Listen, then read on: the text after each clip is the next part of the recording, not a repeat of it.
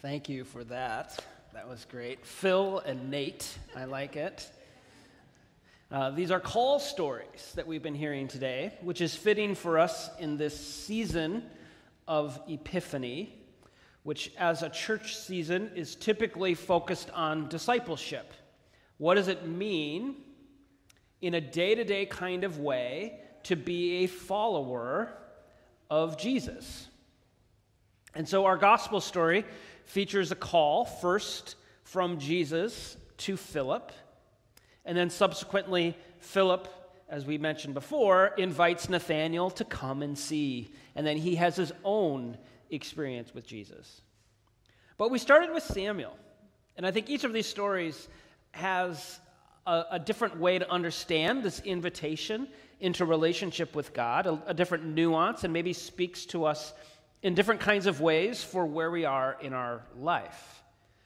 So the story of Samuel, who becomes a great prophet, he's a boy, and he hears a voice calling him, Samuel, Samuel. And he hears it 3 different times, and he assumes that it's Eli, his faith teacher, mentor. And he goes and says to Eli, "Here I am." And Eli says, "Go back to bed. Wasn't me." And he does this 3 times. We were talking about this with our confirmands earlier, and I asked them the question, at what point do you think, if Eli didn't intervene, right? Because that's, I think, the main thing of this story, is Eli is the one who perceives that Samuel is getting a call from the Lord. But what if Eli never tells Samuel? Does Samuel just keep, sort of bright-eyed, bushy-tailed, keep showing up to Eli and goes, "Here I am," and Eli keeps going, "Go back to bed"? Like, how many times is this going to happen? Because Samuel on his own doesn't hear the call. He doesn't interpret the call correctly. He needs his mentor, Eli, to discern that call for him. And I was thinking about how important it is to have faith mentors in our life, people who can help us understand maybe our own calling, our own path, and help sometimes direct us in the right place. Eli does that for Samuel. And Samuel is willing to follow. I think that's also inspirational. There are many times in the Old and New Testament where someone is called by God to do something, and they go, "Not me." Samuel has lots of enthusiasm, but he needs a push in the right direction. So if that's something that relates to you, I think the encouragement is, be pushable. Allow yourself to be guided. Because there are times that you might need a little assistance. And maybe you are the Eli for someone. Maybe you are the one who can help people see a path that's God-pleasing for their life, that they may not be able to see for themselves. And I think that's a big deal. So many of us can't see the gifts that God has given us, and we need someone to help us see it in ourselves and follow that Holy Spirit nudge. So that's Samuel. But Philip is who I really want to talk about today, because I think he's an amazing story. Just like Samuel, he is also very enthusiastic, as we talked about. He discovers this calling from Jesus, who just says, "Follow me," and like other disciples, he does. He immediately makes this life-changing decision to follow Jesus, and he does so because he understands that Jesus is the Messiah. I mean, if you literally met Jesus and realized who he was, you might do the exact same thing. I'd like to believe that I would. That if Jesus came to me right now and said, "Ben, follow me," I'd be like, "Sign me up. I don't need any of this other stuff, because you've got everything." The full promise of God is revealed and fulfilled in Jesus. And Jesus doesn't have to give a great speech for Philip to say yes. He just says, "Follow me." And then Philip, with all of his excitement and all of his enthusiasm, finds his friend Nathanael. He can't wait to tell him that the law and the prophets and all that Moses had told us has been fulfilled in Jesus of Nazareth. Aren't you excited, Nathanael? And he goes, Can anything good come from Nazareth?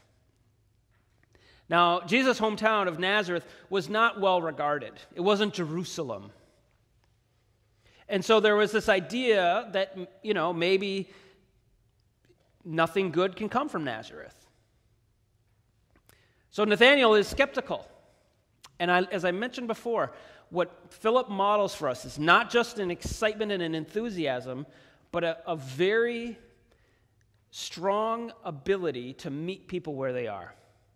He doesn't try to argue with Nathanael. He doesn't try to convince him. He doesn't say, you're dumb, which is something we might do. Oh, you're just dumb. You don't get it. He goes, come and see. Come and see. Decide for yourself. Come and see. That kind of invitational approach of discipleship, to invite people to meet Jesus on their own terms, is, I think, what in part we're called to do as individuals and as a congregation. To invite people to come and see. You can notice our capital campaign banner has that right on there. Come and see, based on this exact passage. To invite people to see the difference that knowing Jesus makes. The knowing that they are a child of God, and no matter what anyone ever says about you, God's love is the most true thing, that you are loved. That is the most true thing you could ever hear. So Nathanael then has his own encounter with Jesus. And I think there's some things missing in the text, or there's something beyond the text, because what Jesus actually says to Nathanael that makes him understand that Jesus is the Messiah, to me, it goes, I saw you under the fig tree. I'm like, what? I saw you under the fig tree. He goes, Rabbi, my Lord, you are the Messiah. Like, what? Because you saw me under the fig tree? That's it, though. Whatever it took, it was something about Jesus that Nathanael then could see for himself. He got the invitation to come and see, and he did.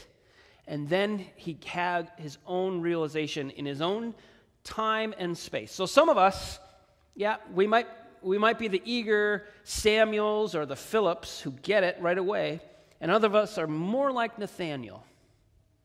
We have to come at it our own time in our own way. And eventually, maybe it happens for us. But what's amazing in this story is Nathanael's sort of response is what Jesus says is, I see you are an Israelite beyond deceit. And somehow that description that Jesus gives of Nathanael to Nathanael, Nathanael feels known. That one of the most powerful things about this story is that Jesus knows Nathanael in a way that Nathanael has never been known by anyone ever. We might say he feels seen. So being known by Jesus might be the most powerful thing we could ever experience. That Jesus knows you exactly for who you are. Everything about you is known by Jesus. Your deepest fears, your greatest love, the things that keep you anxious and worried, Jesus knows everything and loves you just the way you are. And if that doesn't strike you as amazing, think about this. There are things about you that nobody knows. There are things about us that we don't share with anybody. And we're worried that if we ever shared those deep, dark things about us, that people might reject us. People might be scared off by the things that are in our heads. Amen? Or is it just me? Jesus knows all those things. He doesn't judge you, doesn't spurn you, but loves you and says, I see everything. And God made you that way, warts and all. To be known by Jesus and to be loved by Jesus is the most amazing experience. And Nathanael sees it and he gets it. There's something missing in it, as I said in the text. There's something beyond the text than just, I saw you under a fig tree. It's the idea that he's fully known. And so we have these examples, these call stories. And we have the encouragement that each of us have our own sense of calling. That God is calling you by name, knows everything about you, calling you into relationship.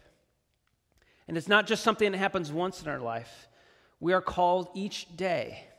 We're given a new opportunity each day to follow, to respond to that call, and to align our life, maybe a little bit of adjusting, to align our life with God's vision for us, which is unique and powerful, and for us, it can change everything. So may you hear that call, and may we have the faith to follow. Amen.